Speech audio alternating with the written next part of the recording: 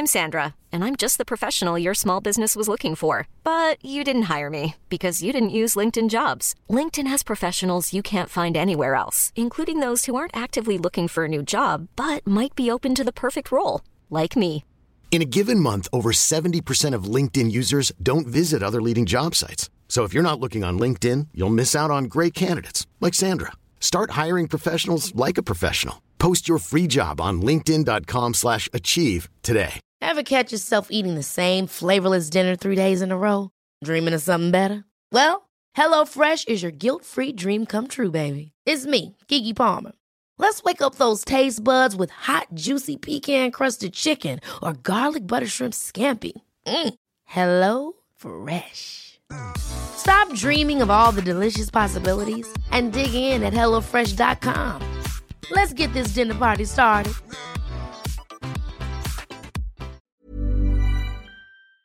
Hello and welcome to It's All Kicking Off, another What Culture Football podcast with myself, Adam Wilborn, and Michael Kenny from What Culture Football, here to discuss another burning football issue. But before we get into it, if you're a fan of this sort of thing, make sure you subscribe to What Culture Football wherever you get your podcasts from for daily football podcasts. But as I said, joined by Michael Kenny, a Wycombe Wanderers fan who, of course, last night made it through to the playoff final to see potentially Wycombe Wanderers becoming a championship club. But we are in part here to talk about that, but mainly to talk about football in lockdown because, Michael, you went to a game where there were, well, yourself, the players, the managers, the staff, and really not many other people. What was that like? Yes, a surreal experience, to be completely honest. We're so used to going to football and going with our friends, going with our family. You know, football is a social experience. We go to enjoy it together. Football is the great connector, brings us together, brings communities together. And it was very strange. I mean, pulling up to Adams Park yesterday evening, I usually get to the ground about 2 or 3 hours early, before kickoff, usually because I have scripts to go through.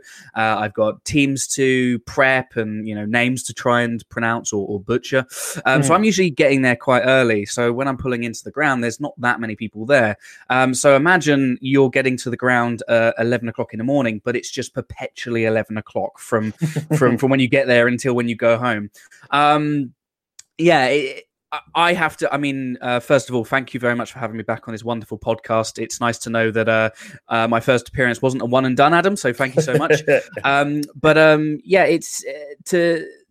of the things that we were talking about last time I was on was my opinion that football, is diminished right now because of what's going on. The fact that we can't currently have people in the ground. And I did question whether it should be happening at all. Obviously, it is happening, so that's not going to stop. But, it's just a strange experience. And there were a lot of measures put in place yesterday to make sure that, social distancing was being observed. People were wearing masks. I went through 4 separate security checkpoints to make sure that my temperature was okay, that I had the right accreditation. I could only go into the ground one way and one way only. There were security guards all over the place to make sure that we were going into the right areas. It was less going to a game of football and more like going to a military base. Yeah, we should point out you are the match day announcer for Wycombe Wanderers, hence why you're one of the few people who got to go to this crucial second leg of the playoffs. You've gone through all those steps to get into the position to do the job that you're there for. A surreal experience, no doubt, like you say, to be a match announcer for 0 fans. What was watching the game like? Because we've all sort of watched these games with no fans in attendance. Some people prefer it with the crowd noise piped in. Some prefer just being able to hear all the players and staff and what have you. What's it like when you're actually at the ground? Weird, because I was actually thinking about this earlier on because I got so into the game that I stopped paying attention to the fact that we were in an empty stadium. Adams Park isn't, it's not like going to Old Trafford. It's not like an 80,000 all-seater stadium. Adams Park is my home, my second home. With a capacity of just under 10,000. So you can still tell that there's no one there, and it's a very strange sight. The club had done a really good job with erecting flags, loads and loads of flags in the home terrace, which was a wonderful thing. We also did what a number of clubs are doing by having the cardboard cutouts of fans, and some wonderful people, some wonderful fans connected with the club went and put together a special section of cutouts for ex-players and fans who are unfortunately no longer with us. And it was a wonderful, wonderful tribute and really well organised. So we kind of had all those things as well. But the game, which I'm sure we'll get into, was just so tense and so nerve-wracking that I was so focused entirely on that rather than the fact that we were in an empty stadium. One of the other things as well is the boys did an incredible job of generating a lot of noise in the ground that day. So the subs were, and I think the term is sledging. I think that's a cricket term where you're making a lot of noise to put off the opposition. And one of the things I heard was that Fleetwood were very surprised with the noisiness of our bench in the first leg. And we carried it on yesterday in the second leg. So, a lot of noise was generated. There was a surprising amount of people on the other side of the ground. So a lot of journalists were there, but a lot of kind of company directors and a select few anyway. And you could tell that there were people dotted around. And it was quite impressive, the noise that we were able to generate. I didn't even think about that. My impression of it all is being another a fellow, or potentially not much longer for you, lower league football fan.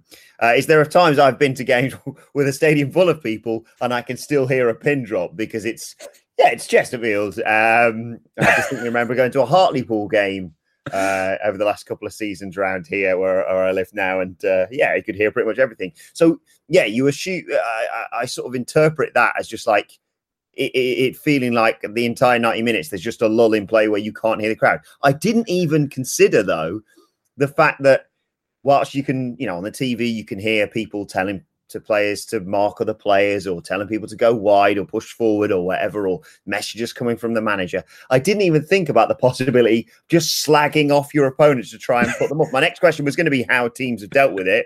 Clearly Wycombe dealt with it far better than Fleetwood. Well, yeah. I mean, we at Wycombe, we've got a bit of a reputation, and I'm sure some listeners will know what that reputation is. But I think any football club is trying to look to find the advantage, and we found ours. And just by putting two and two together, the bench being as loud as they were in the first leg, definitely did a number on Fleetwood in terms of playing those mental games. And we see it in other sports as well. I mean, you've got to do what you got to do to win. It's more than just the actual physical actions on the field. There are mental games at play as well. And we had Fleetwood beat in that regard in the first leg for sure. They came to Adams Park yesterday, I think, a little bit more prepared. I think that for the most part they had kind of solved most of the Wycombe Wanderers puzzle. Hence the scoreline being very, very different. But I just want to go back to the weirdness of being able to hear pin drops, like you said. There was a moment in the game where there was a lull in noise where I could actually hear a photographer on the other side of the pitch take, when you're pressing the camera to take pictures, you can hear the click, click, click, click, click. I could hear that from the other side. It was the weirdest thing I've ever heard because I couldn't hear anything else. There was a water break happening, and this photographer, he was literally like 50, 100 yards maybe over on the other side of the pitch in the corner. You could hear him take his pictures, and it was so strange. But there's a lot of strange stuff going on last night, to be honest. In terms of the technical side of things, how do teams deal with it? Because we've seen photos of players on the bench, or players in the stands, or managers higher up in the stadium. I never understand why they do the whole social distancing thing between two teams when they're literally just about to walk on the pitch. But I suppose I'm sure there's some medical reasoning behind it. How did Fleetwood and Wycombe even deal with that yesterday? Yeah, so I mean, I understand why they have to take the measures that they do, but at the same time, it does seem a little self-defeating having all of these socially distancing measures, and then football's a contact sport, and when someone scores a goal, when we scored our equaliser, there was a dog pile, everybody just jumped over. That's not socially distanced, but it's the emotions of the game, and So no special measures were put into place as with the first in the first leg at Highbury. Wycombe actually had to get changed and showered in essentially not a dressing room. So a part of that ground was, kind of refit to host us, and we did the same for Fleetwood. So Fleetwood actually got changed in the Honours Lounge at Adams Park, and also Monty's, which is our special fan exclusive bar.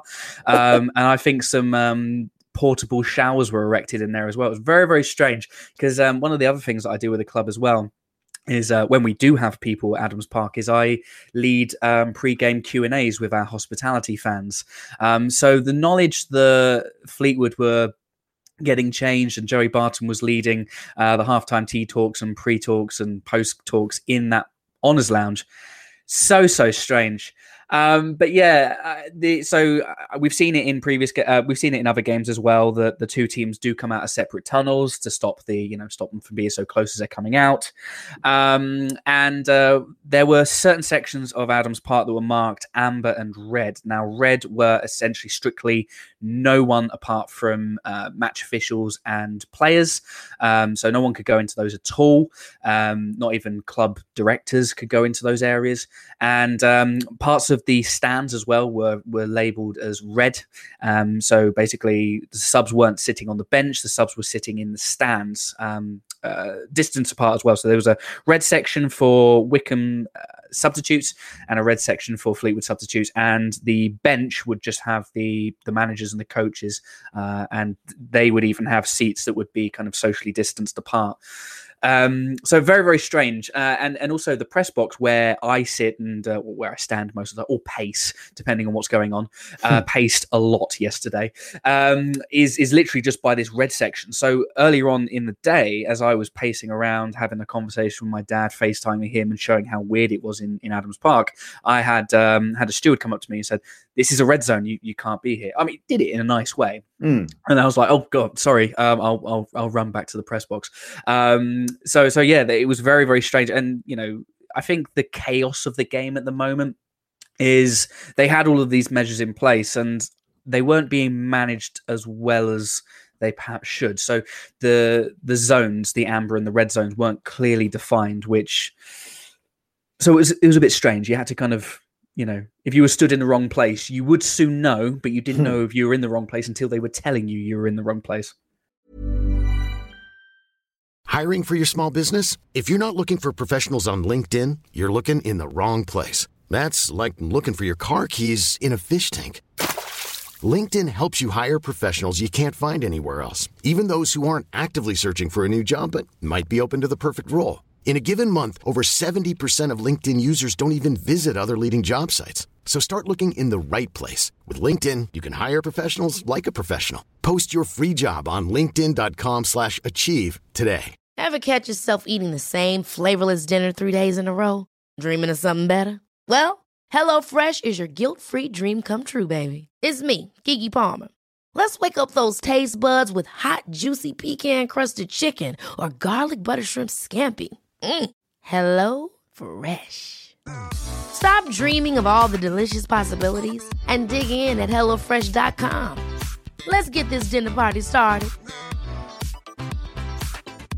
Hi, I'm Daniel, founder of Pretty Litter. Did you know cats tend to hide symptoms of sickness and pain? I learned this the hard way after losing my cat, Gingy. So I created Pretty Litter, a health monitoring litter that helps detect early signs of illness by changing colors, saving you money and potentially your cat's life. Pretty Litter is veterinarian developed, and it's the easiest way to keep tabs on your fur baby's health right at home. Go to prettylitter.com and use code ACAST for 20% off your first order and a free cat toy. Terms and conditions apply. See site for details. Let's talk about the game itself then. Obviously, a fantastic first leg result, taking a 4-1 lead to the second leg at home. It's the second leg. Must have filled you with confidence. And yet, we are eternally pessimistic as football fans.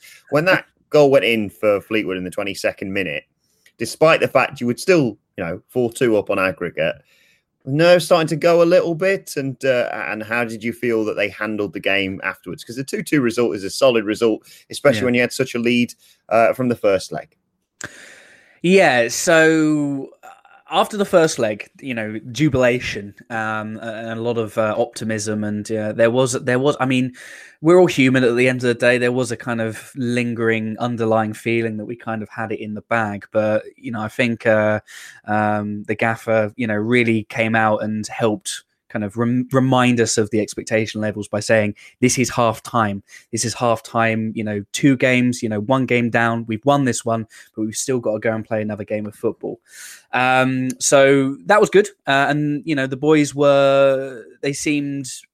seemed to take it in a stride. I remember the celebrations at the end of the first leg being very kind of muted, which was good. So we were kind of taking it well and winning well.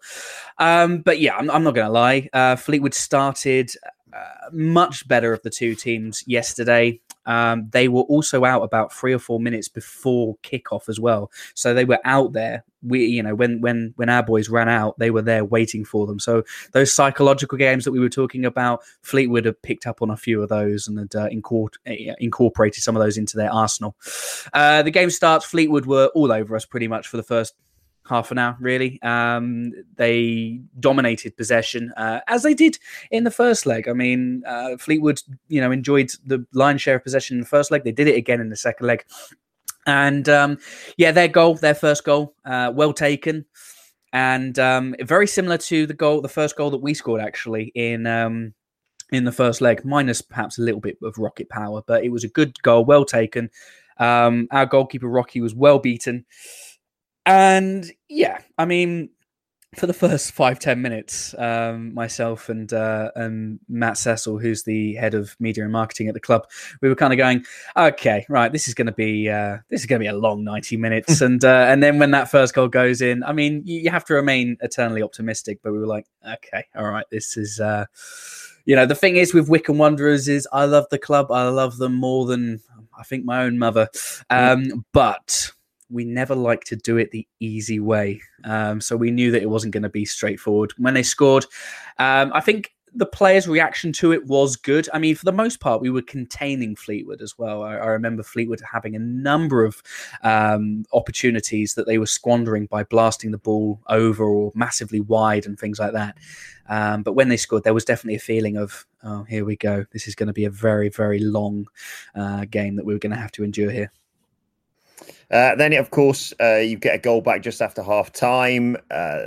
Chet Evans scores a penalty for Fleetwood sort of 15 minutes into the second half. And, well, it's all wrapped up before you score an equaliser in the 94th minute. 6-3 on aggregate, a deserved win from the clips that I've seen, the highlights that I've seen. You go on, as you mentioned there, to the playoff final against Oxford next Monday.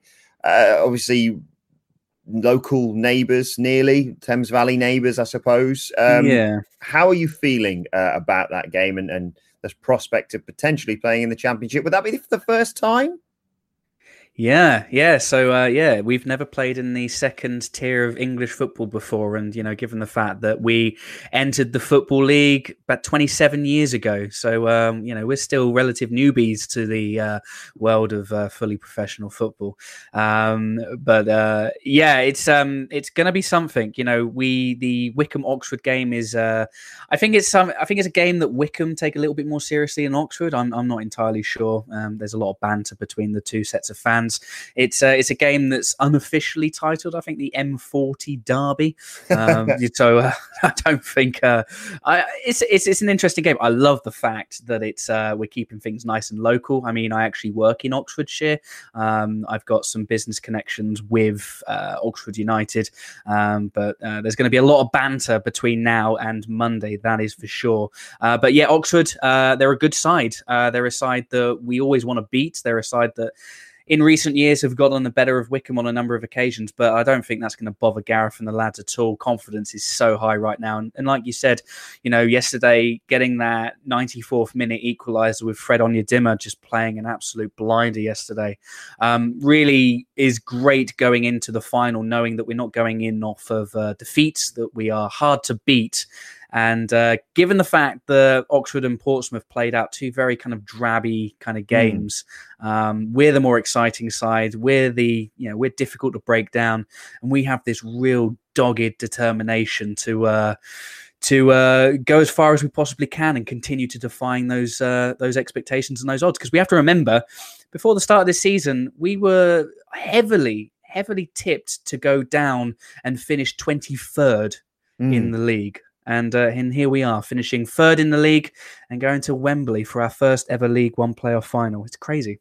It's such an exciting time. And I think it's fair to say you're probably the neutrals pick. I certainly will be keeping an eye on Wycombe, not just because you knocked out a side managed by Joey Barton, who I'm not exactly the biggest fan of, but also because, like you say, the highlights that I've seen, you play some great football, and I defy anyone to not like a side featuring Adebayo Akinfenwa. So how does that feel going towards that final? And is it one of those things where I still remember when Chesterfield were in a Johnston's Paint Trophy Cup final? It's all I could think of in the week leading up to it, and the permutations of what may happen. So, yeah, I mean, this is where I'm going to probably sound a bit negative and all that kind of stuff. I'll do my best. But we're going to Wembley. Yes, amazing, fantastic. We're going to Wembley to play in front of no people. It's a hard one to take, and it's difficult being a fan. It's difficult knowing that there are people, still connected with the club who are, on furlough and things like that can't be there with the club at the moment. And it's difficult because they're some of my friends, and it's something that we as a collective, as Wycombe Wanderers, would all want to be part of. The fans want to be there, all of the staff want to be there, but it can't happen. And it's a choker, to be honest. It's very, very difficult to think of it. And, like I said in my last appearance on this wonderful podcast, it takes some of the fun out of football. I'm not going to lie. However, we have to try and focus on the good things. I mean, Wycombe, at least we'll be able to watch Wycombe on TV, play under that wonderfully iconic arch. It's still exciting, but at the same time, I'm just knowing that I'm probably not going to be there, selfishly kind of makes me resent it a little bit. But, I guess that's just, but to go to your point of being the neutrals pick, that's interesting. I'd love it if we were the neutrals pick. I know that there are a few Peterborough fans that might not be rooting for us. But yeah, I mean, having Adebayo Akinfenwa has really done wonders for this club in terms of opening us up to, to national exposure, to international exposure. He's incredible presence, and anybody that thinks that he just turns up, kicks a ball around, films himself on Instagram and then goes away is not true. Being in the fortunate position that I'm in to see these players up close, he is on the sidelines barking orders and encouragement that the players. He is we've got Sir Matt Bloomfield, who is the team's leader. He's the heart. The soul of the team is Adebayo Akinfenwa. He, whenever we have those huddles that we see on Sky, he's in the middle, really leading that team. And, he's been an absolute wonder to have at this club. And, I feel like he might be, 37 years old and getting a bit slower, and he might not be scoring as many goals as he once were. But having him in the side as that talismanic kind of figure, I really fancy our odds against Oxford, just having him in the squad. Well, best of luck for the playoff final. We'll no doubt discuss it nearer the time. Just finally, to bring it back to this surreal experience you've had, do you think this is the new normal then? And how long do you see this going on for? I don't know. I mean, Wycombe have been selling season tickets for the 2020-2021 season as they need to, because we need to try and come up with a solution to revenue. The wonderful thing with the Fleetwood results is that there's been an absolute surge in a desire to have those season tickets, because it's really starting to hit home that we could be playing Championship football next season, which is very, very exciting. So that's good. The problem is we don't know. We don't know exactly what's going to happen. There have been talks about getting a reduced number of people into Adams Park, something like 2,000 fans in per game.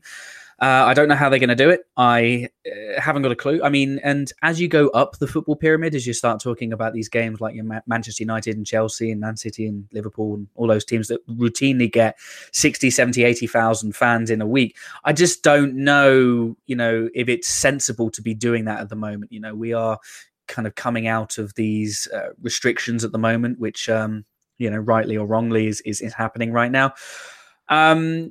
I just don't know how it looks. I mean, these measures that were in place yesterday to keep us all safe, they were in place, but I don't know if they were being managed as effectively as people would have liked. So while that's happening, I think that kind of puts the dampeners on, the ability to get more than 2,000 fans in a game. I think it's realistic that we probably won't have any, fan-attended matches probably until the new year.